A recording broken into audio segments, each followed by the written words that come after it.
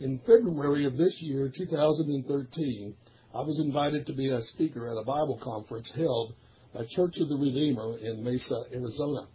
The topic for that weekend was titled Theistic Evolution, a Sinful Compromise. During that conference, I gave a series of 4 lectures. There was far more material than I could ever deal with in just 4 lectures. Since that time, I've expanded those initial 4 lectures into about 14 messages, of which you are listening to one of these. I'd encourage all those who are listening to visit my publishing website at triumphantpublications.com. And there you can read for free a written version of all these messages. These messages are also being compiled into a published book titled Theistic Evolution, a Sinful Compromise, scheduled for release sometime in mid-June of this year, 2013. My website will guide you how to purchase a hard copy if you wish. If you don't want to purchase a hard version, you can read the transcript by going to the website and clicking on the appropriate box titled Theistic Evolution, a Sinful Compromise Transcript. Also, I've listed links to all the audio messages found on Sermon Audio under the general topic, Theistic Evolution, a Sinful Compromise. May the Lord bless you as you listen or read about this very dangerous view that is gaining ground, unfortunately, among certain churches and institutions. In this message, titled The Compromiser, Dr. Tim Keller, I will be dealing with a pastor whose views are quite disconcerting. Tim Keller is known as one of the PCA's most culturally relevant pastors from Metro New York Presbytery. What is Keller's ties with Biologos? In my previous message, I discussed the compromising views of Biologos. So what is the relationship of Dr. Tim Keller with Biologos? As of January 2013, one can go to Biologos' homepage. They do rotate references during the month, but you can find this reference that Tim Keller wrote for Biologos. He says, quote, "Many people today, both secular and Christian, want us to believe that science and religion cannot live together. Not only is this untrue, but we believe that a thoughtful dialogue between science and faith is essential for engaging the hearts and minds of individuals today. The Biologos Foundation provides an important first step towards that end." The reference, Tim Keller, pastor, author, The Reason for God. Tim Keller's church has served in the past as a host for Biologos' Theology of Celebration workshops. This is most disturbing because, as I said in the previous message, I gave numerous quotes from Biologos' website. It is no biblical celebration of praise to the true God, as I pointed out. Some of the signees at these workshops at Keller's hosting have been Dr. Peter Enns, whom I will be discussing in a later message, Bishop N.T. Wright, and Dr. Bruce Waltke. These men are clear-cut evolutionists. From a 2010 Biologos Theology of Celebration workshop in New York City, the workshop produced a signed statement that Dr. Keller and Dr. Ron Choon signed. The statement included these words, although this is not the entirety of the summary statement from that workshop. It says, quote, "We also affirm the value of science, which eloquently describes the glory of God's creation. We stand with a tradition of Christians for whom faith and science are mutually hospitable. And we see no necessary conflict between the Bible and the findings of science. We reject, however, the unspoken philosophical presuppositions of scientism, the belief that science is the sole source of all knowledge.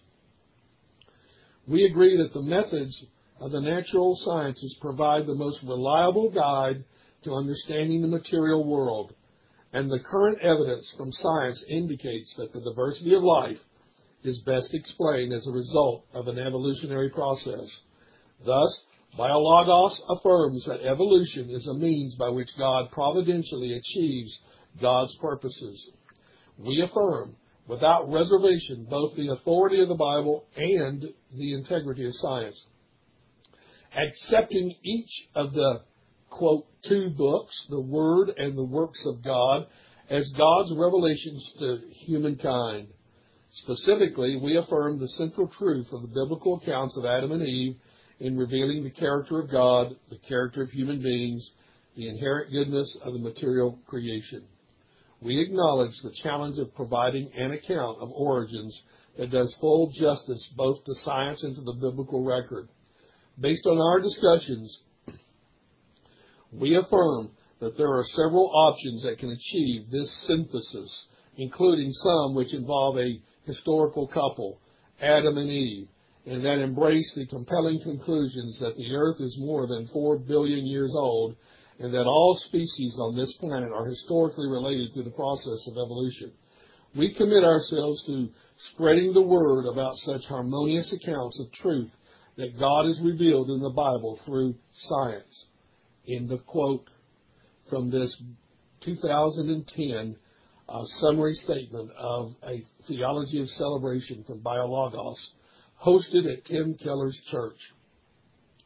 Now, the most incriminating evidence against Dr. Keller is this. First, his church, Redeemer Presbyterian Church in New York City, has served as a host for Biologos' workshops of praise celebration. Second, Dr. Keller signed this 2010 summary statement that I just read parts of, meaning that he is in full agreement with it. This statement fully embraces the notion of theistic evolution. Third, it is most incriminating that Dr. Keller embraces the view that there is a joint authority, the authority of Scripture and the integrity of science.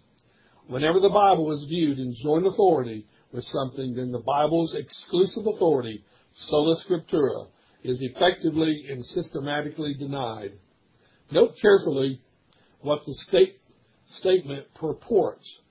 It says, we agree that the methods of the natural sciences provide the most reliable guide to understanding the material world, and the current evidence from science indicates that the diversity of life is best explained as a result of an evolutionary process.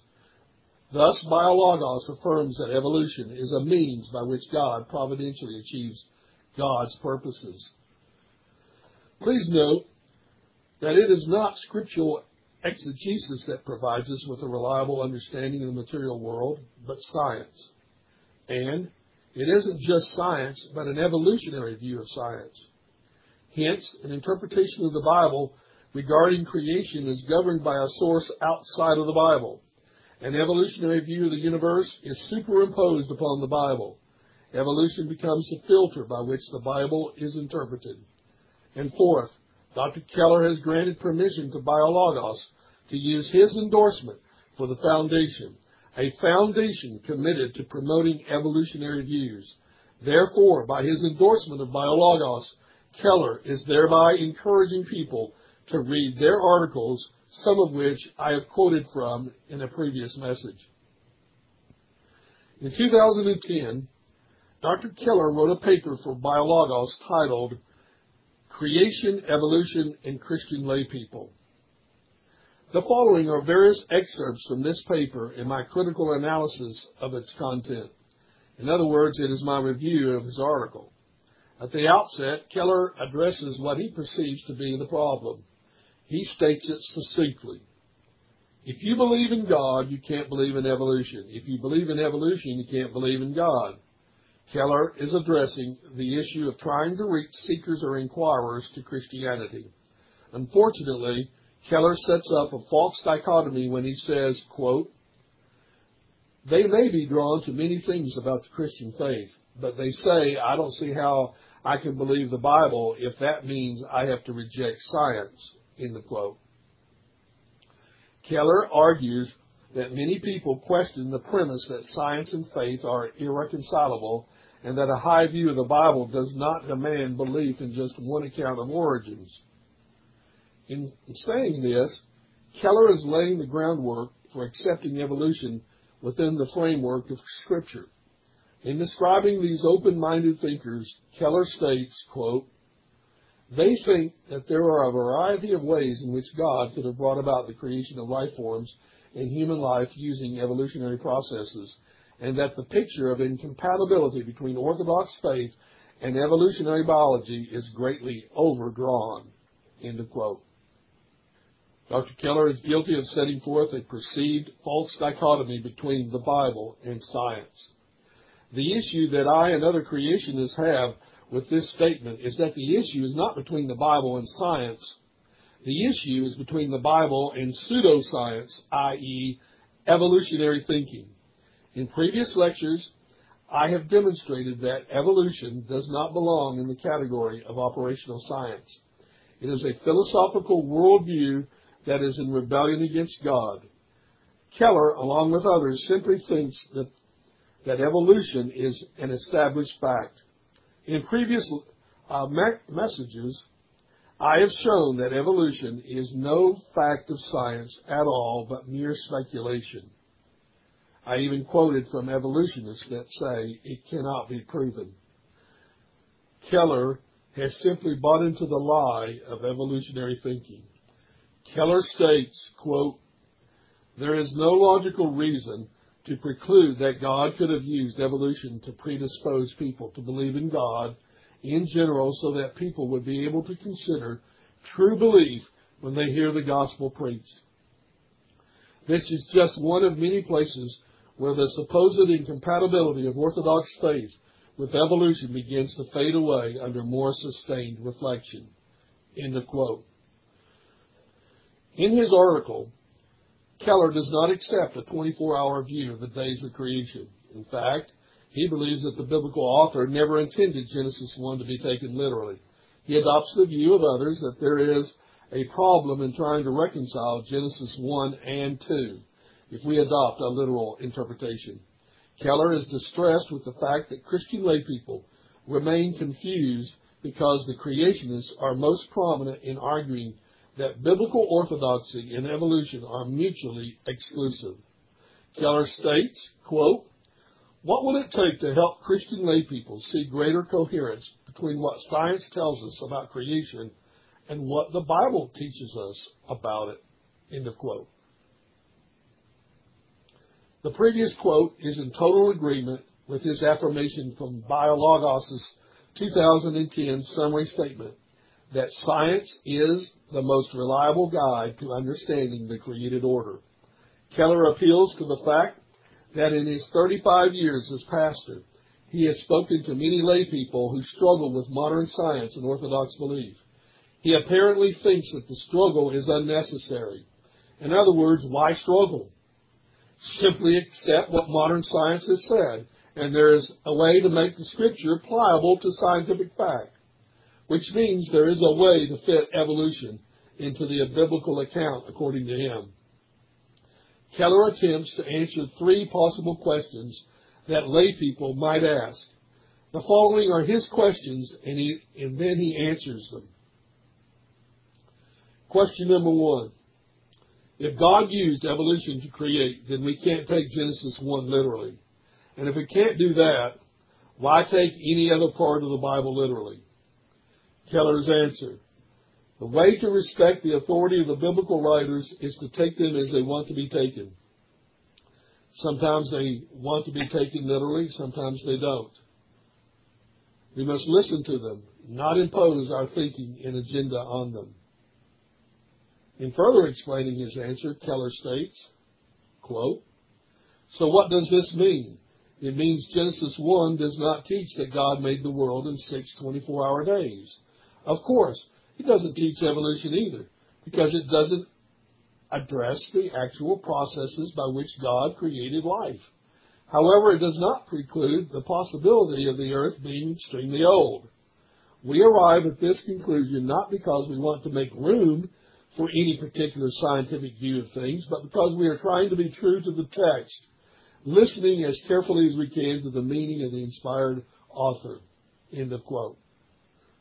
In his comment on the possibility of the earth being old, Keller has a footnote which reads, quote, "There have been numerous convincing arguments put forth by evangelical biblical scholars to demonstrate that the genealogies of the Bible leading back to Adam are incomplete.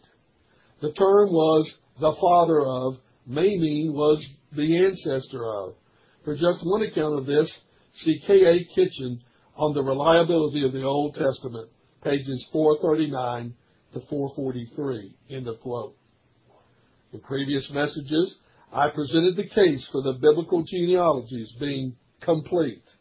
It is only when men are given to accepting extra biblical material as authoritative that they begin to question the completeness of the genealogical accounts in Genesis. Remember, Keller has agreed that science is the most reliable guide to understanding the material world.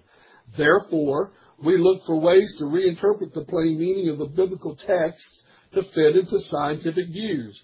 Keller can say that he's not trying to make room for scientific views, but that is exactly what he is doing.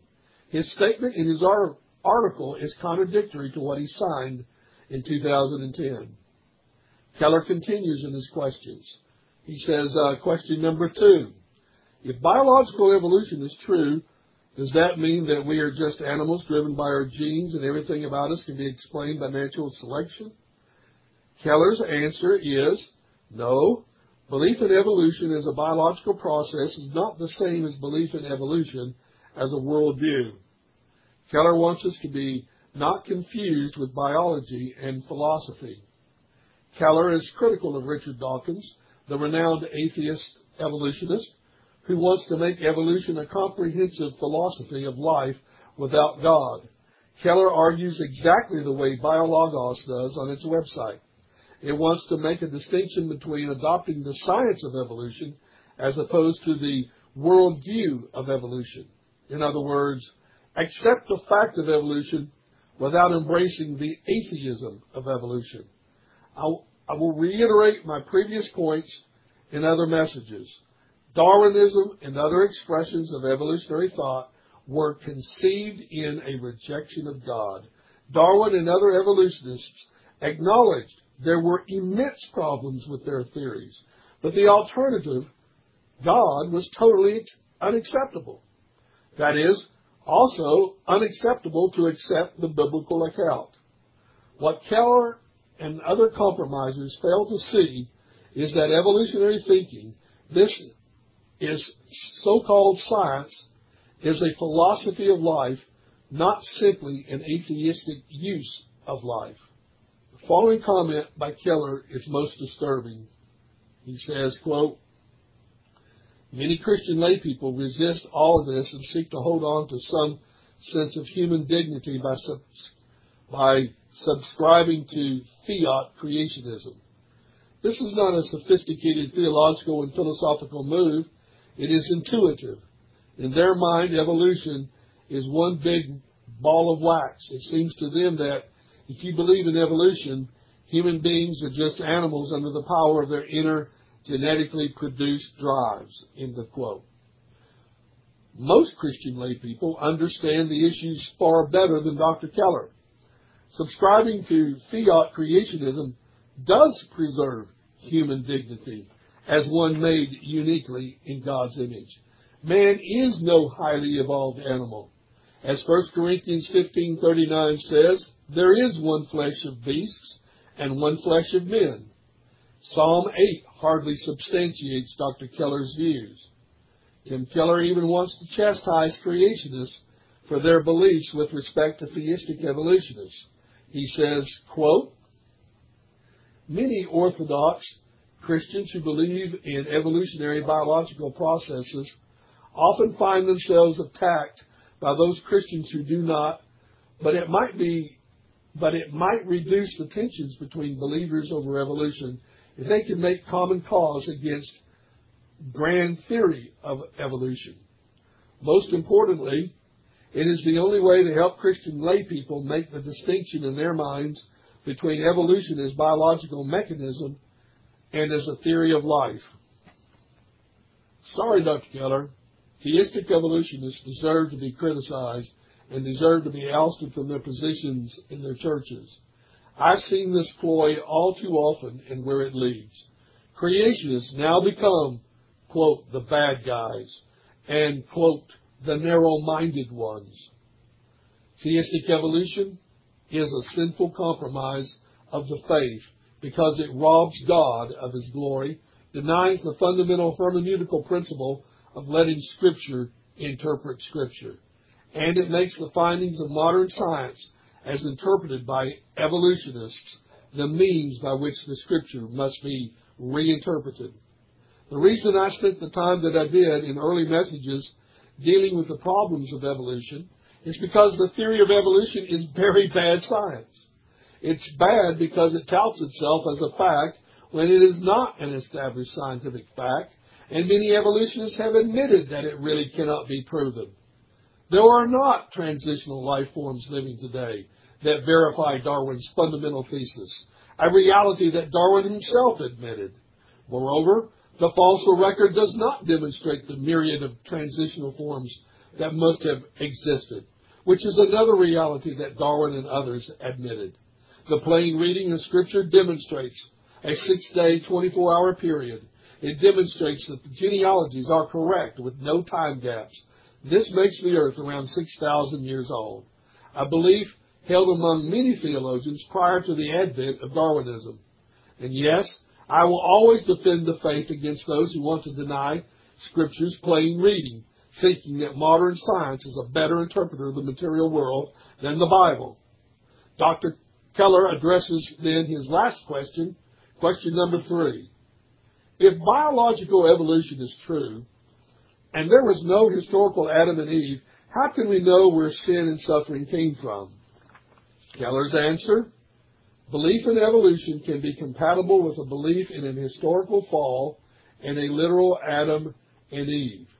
There are many unanswered questions about this issue, and so Christians who believe God used evolution must be open to one another's views. Keller does see some real potential problems with some theistic evolutionists who are denying the historicity of Adam and Eve. He mentions that one of his favorite writers, C.S. Lewis, was a theistic evolutionist who denied a literal Adam and Eve. In another message, I will quote from one of C.S. Lewis's books, where he revealed that he was a theistic evolutionist. And I will quote from Dr. Peter Enns, who has denied a literal Adam and Eve as well. Those denying the existence of an historical Adam and Eve believe that this portion of the Genesis account is but an allegory or a symbol of the human race.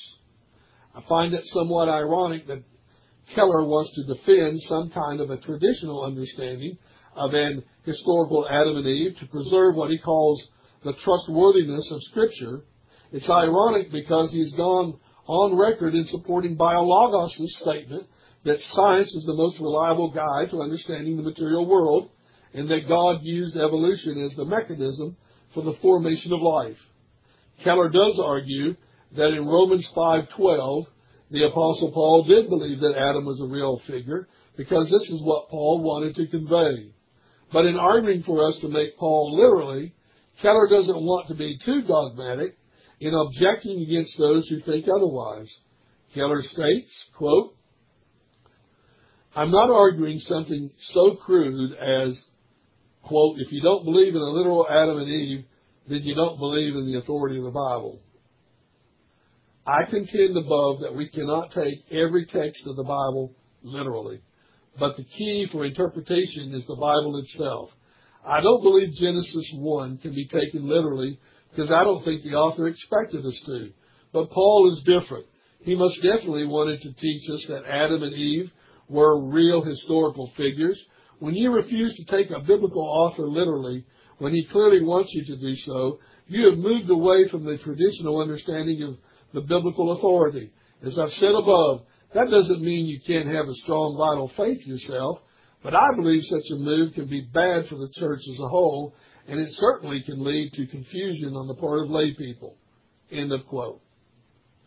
The grave weakness with Keller's previous comment is that he has advocated an essentially arbitrary mode of interpreting the Bible. While I agree that some places of Scripture are historical narrative, while other areas do incorporate poetic language, we must tread with great care in determining which is which. The wisdom literature does incorporate figurative language in order to convey biblical truth. For God to own the cattle on 1,000 hills doesn't mean that God doesn't own the 1,001st hill. It is a poetic expression denoting God's complete ownership of all things. For God to cover us under His wings doesn't mean that God's some literally huge bird. It conveys God's loving care of His people. But here's the immense problem with Keller's line of argumentation. While he thinks that Paul intended for us to believe in an historical Adam, Keller doesn't think the inspired author intended for us to take Genesis 1 literally. But why not, Dr. Keller? Why not? There's nothing in the text in Genesis 1 that indicates that it is poetic like the wisdom literature. Letting the Scripture interpret Scripture is indeed the most reliable means of interpreting Scripture. When we implement this fundamental hermeneutical principle, we see all indications that Genesis 1 does exhibit itself as historical narrative. Therefore, it is indeed meant to be taken literally in its plain sense. The only reason Dr. Keller doesn't think so is simply because modern science, i.e., evolutionary science, thinks this to be absurd. The only way to maintain the integrity of sola scriptura, that is, Scripture's sole authority, is to affirm just that. Only the Bible is authoritative. Science must never be viewed as an equal authority. Science must never be allowed to impose its views on Scripture. Therefore, Dr. Keller was wrong to have signed BioLogos' 2010 Statement of Belief. The plain reading of Genesis 1 is that God created all that is in the space of 6 literal 24-hour days, and all very good. That is what the Westminster Confession of Faith states, and it is what elders are to believe if they are true to the confession. Actually, Keller has advocated a very dangerous hermeneutic.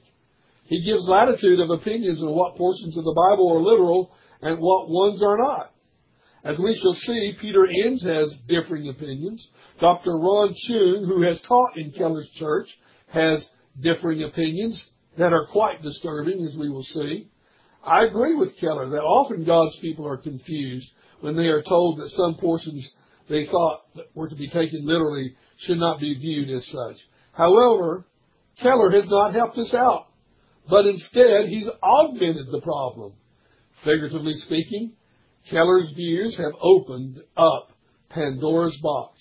The moment that one allows Darwinian evolution as the mechanism that God supposedly used to make living creatures, all sorts of problems begin to emerge, especially with reference to man's creation.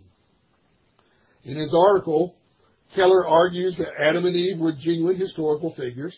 He then seeks to consider how we can theologically maintain Adam and Eve's historicity and still adopt an evolutionary model.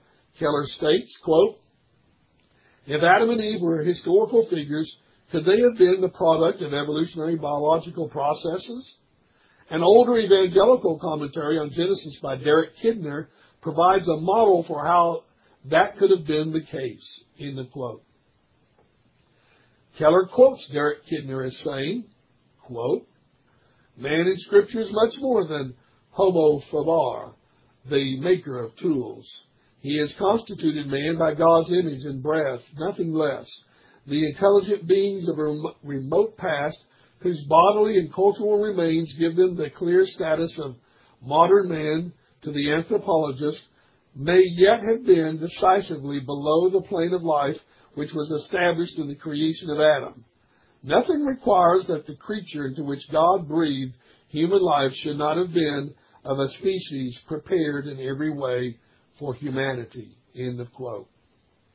It is clear that Kidner believed that there were human-like creatures, hominids, existing prior to and with Adam.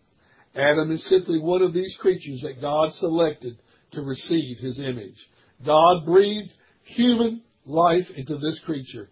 Hence, a hominid that evolved from lower forms of life now becomes, quote, the Adam of Scripture.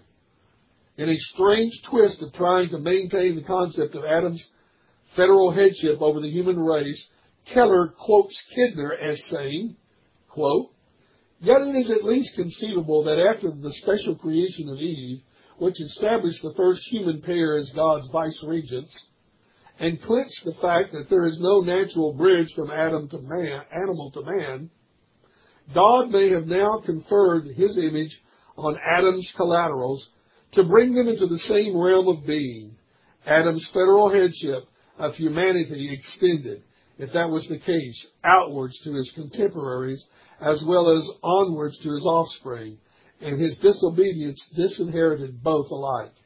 End of quote. Keller recognizes a certain oddity in Kidner's view, but does not necessarily refute it. It appears that while God conferred His image upon a hominid, making him, quote, man, God by special creation makes Eve, thereby establishing the first human pair. Wow! Why does Kidner grant special creation to Eve but not to Adam? If God can make a female companion to Adam by special creation, why is this not possible with Adam? Perhaps one reason is that Kidner believed that God made both Adam and Eve by special creation. There would be no need for evolution. But then science supposedly tells us that evolution is a fact. Kidner feels compelled to adopt evolution. There's another oddity in Kidner's thinking. God somehow decides to confer His image upon Adam's collaterals, bringing them into the same status of being. In other words, God supernaturally breathes into these other hominid, ape-like creatures, making them also into God's image. But why? Well, we must account for the federal headship of Adam over the human race. Kidner states that there is no natural bridge from animal to man. God must supernaturally somehow make man into His image. Apparently, this could not have evolved according to Kidner. Do you see what I mean, that Pandora's box is open once we allow evolution into the mix? What a bizarre interpretation of man's creation in the image of God.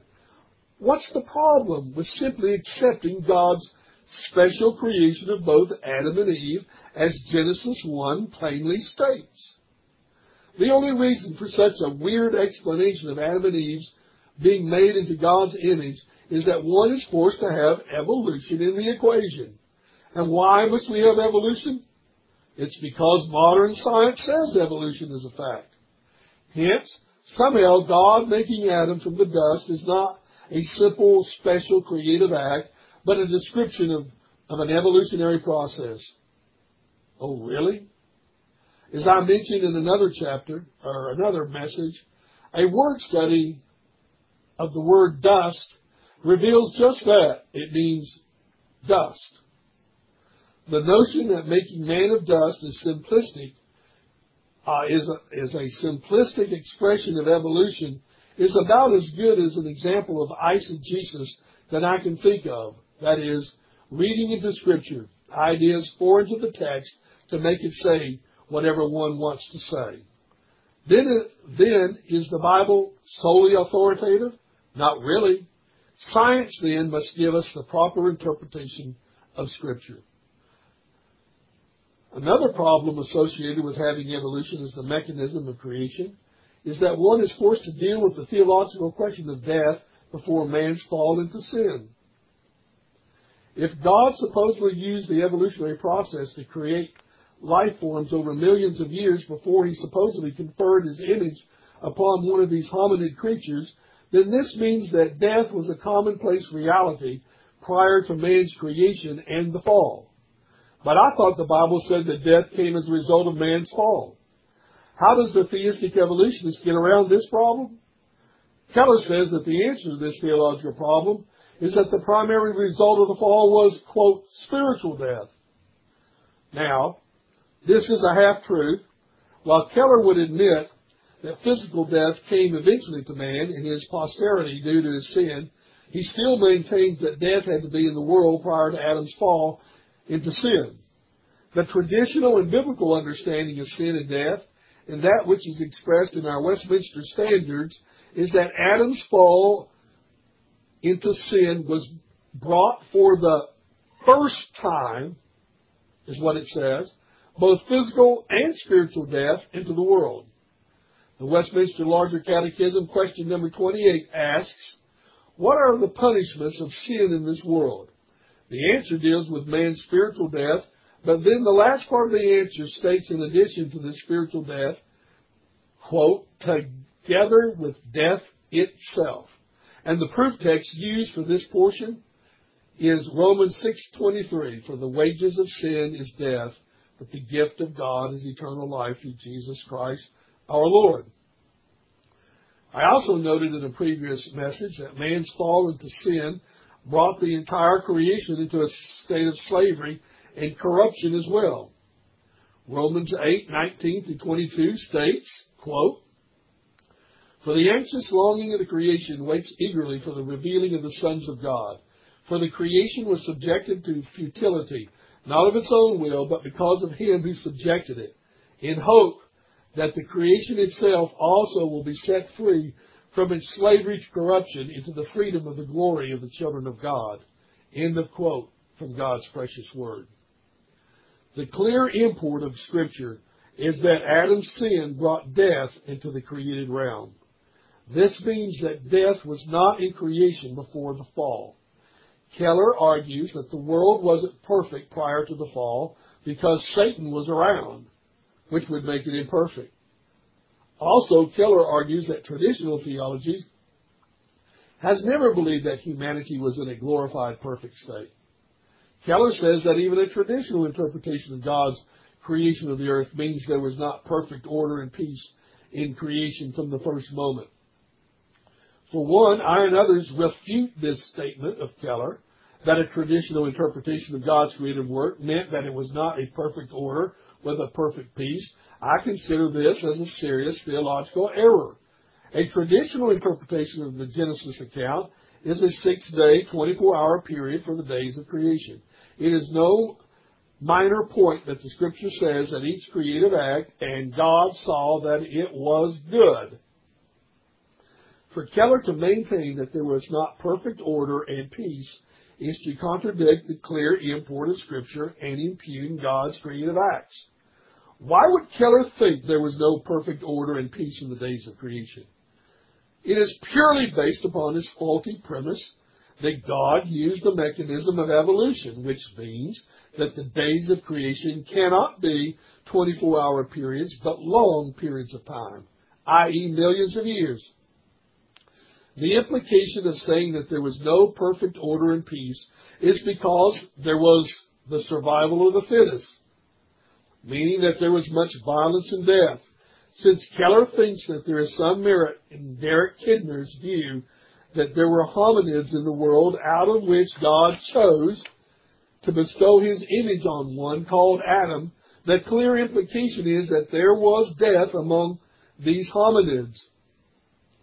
Keller would maintain a view that the days of creation are long periods of time, a view known as the day-age view.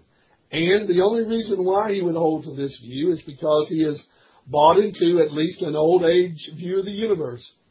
From a purely logical perspective, Dr. Keller's argument that there was no perfect order and peace in God's creative acts is an unsound argument.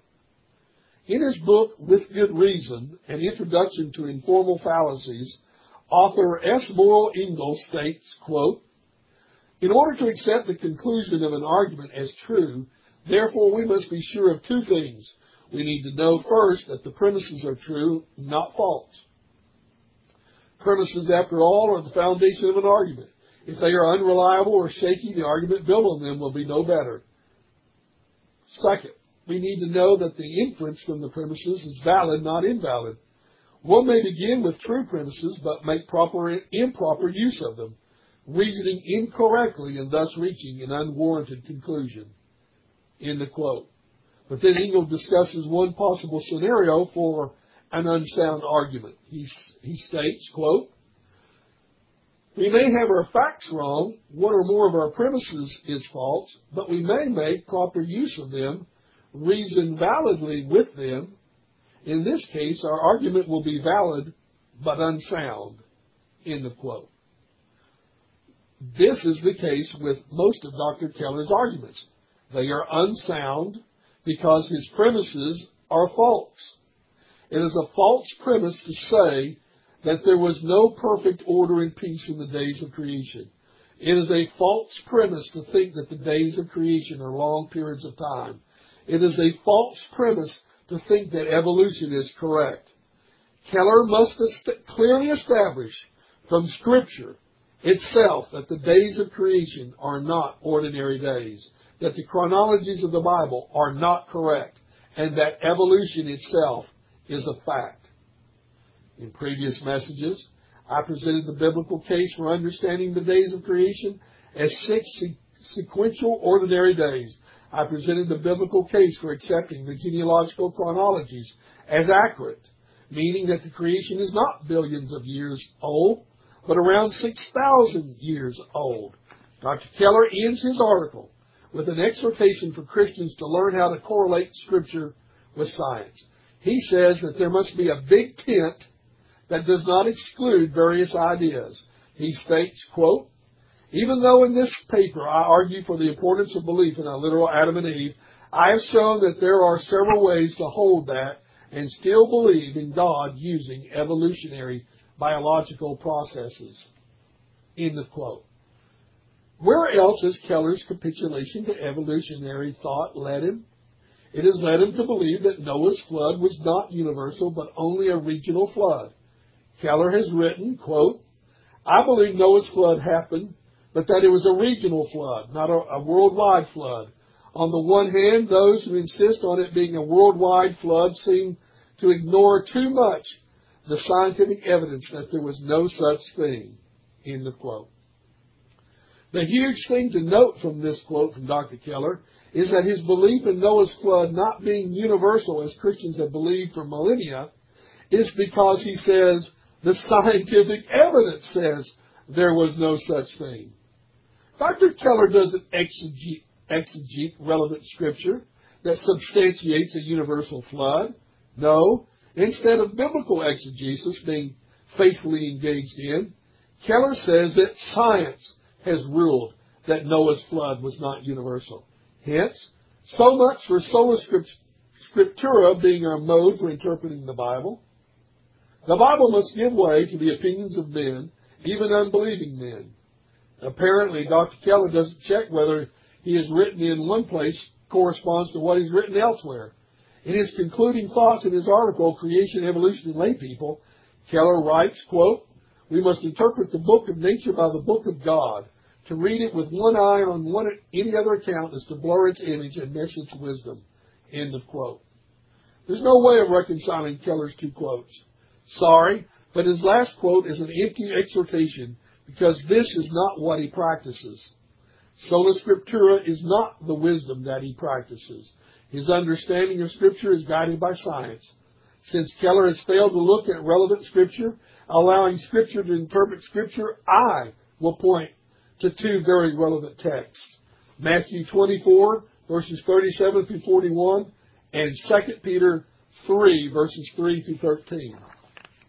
Matthew 24, 37 through 41 reads, "For the coming of the Son of Man will be just like the days of Noah. For as in those days before the flood they were eating and drinking, marrying and giving in marriage, until the day that Noah entered the ark. And they did not understand until the flood came and took them all away. So will be the coming of the Son of Man be. Then there will be 2 men in the field. One will be taken and one will be left. 2 women will be grinding at the mill. One will be taken and one will be left." End of quote from God's precious word. This portion of Matthew 24 pertains to Jesus' second coming at the end of the world. Please note that Jesus compares his second coming to Noah's flood. The all-important question then is this: how universal does one think Jesus' second coming is? Is it a regional second coming? Of course not. The clear implication is that all men are affected. The second Bible passage is 2 Peter 3, verses 3 through 13, which reads, "Know this first of all, that in the last days mockers will come with their mocking, following after their own lusts, and saying, 'Where is the promise of his coming? For ever since the fathers fell asleep, all continues just as it was from the beginning of creation.' For when they maintain this, it escapes their notice that by the word of God the heavens existed long ago, and the earth was formed out of water and by water, through which the world at that time was destroyed, being flooded with water. But by his word the present heavens and earth are being reserved for fire, kept for the day of judgment and destruction of ungodly men. But do not let this one fact escape your notice, beloved, that with the Lord 1 day is like 1,000 years, and 1,000 years like 1 day. The Lord is not slow about his promise, as some count slowness, but is patient towards you, not wishing for any to perish, but for all to come to repentance. But the day of the Lord will come like a thief, in which the heavens will pass away with a roar, and the elements will be destroyed with intense heat, and the earth and its works will be burned up.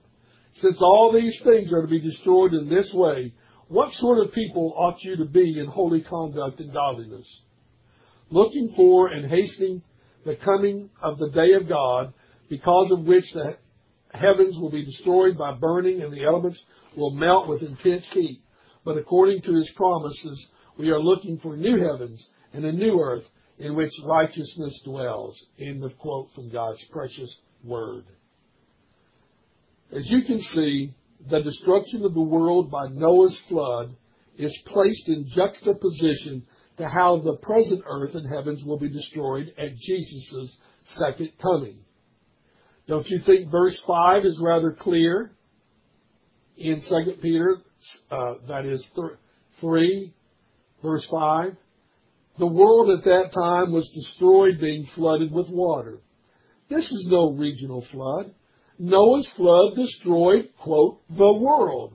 The meaning of the word world in this context is rather clear. For just as universal as Noah's flood was in destroying the world, so will the world be consumed 1 day with intense heat. This is no regional flood. This is no regional destruction of the world by fire.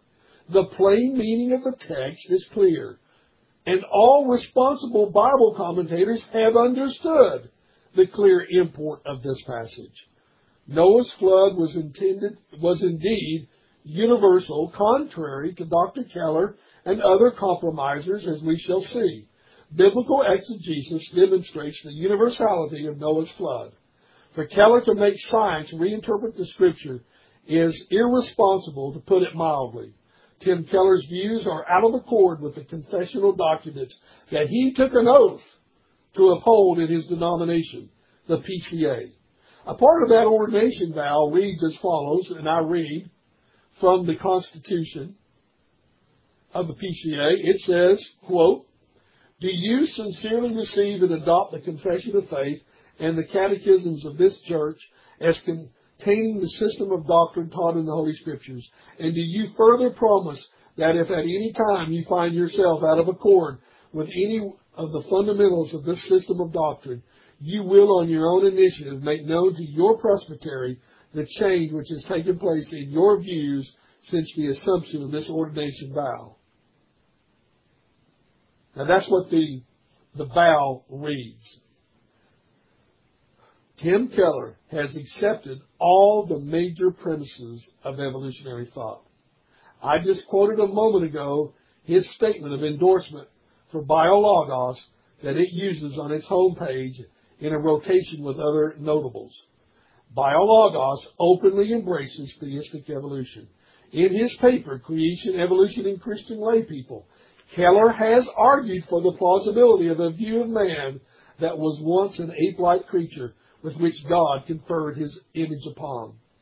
In summary, the main strikes against Dr. Keller are, 1, he allows his name to be used on BioLogos' homepage as a reference for the purpose of encouraging others to see the great value of this foundation, a foundation which openly embraces theistic evolution. 2, he has allowed his church to sponsor the workshops of BioLogos. 3, He has allowed Dr. Ron Choon to teach in his church, who has adopted views that not only embrace theistic evolution, but which assault other precious truths of the biblical doctrine of creation. In another message, I will discuss the PCA's creation report adopted in the year 2000. While the report allowed a certain amount of diverse beliefs, it at least rejected any view of evolution. Hence, Tim Keller stands in direct opposition to the position of his denomination. Is he under discipline for this? Absolutely not. Will he ever be disciplined for this? Probably never. If the PCA cannot or refuses to discipline men who embrace federal vision theology despite overwhelming evidence against them, do not expect the denomination to discipline men who are out of accord with the Bible's doctrine of creation.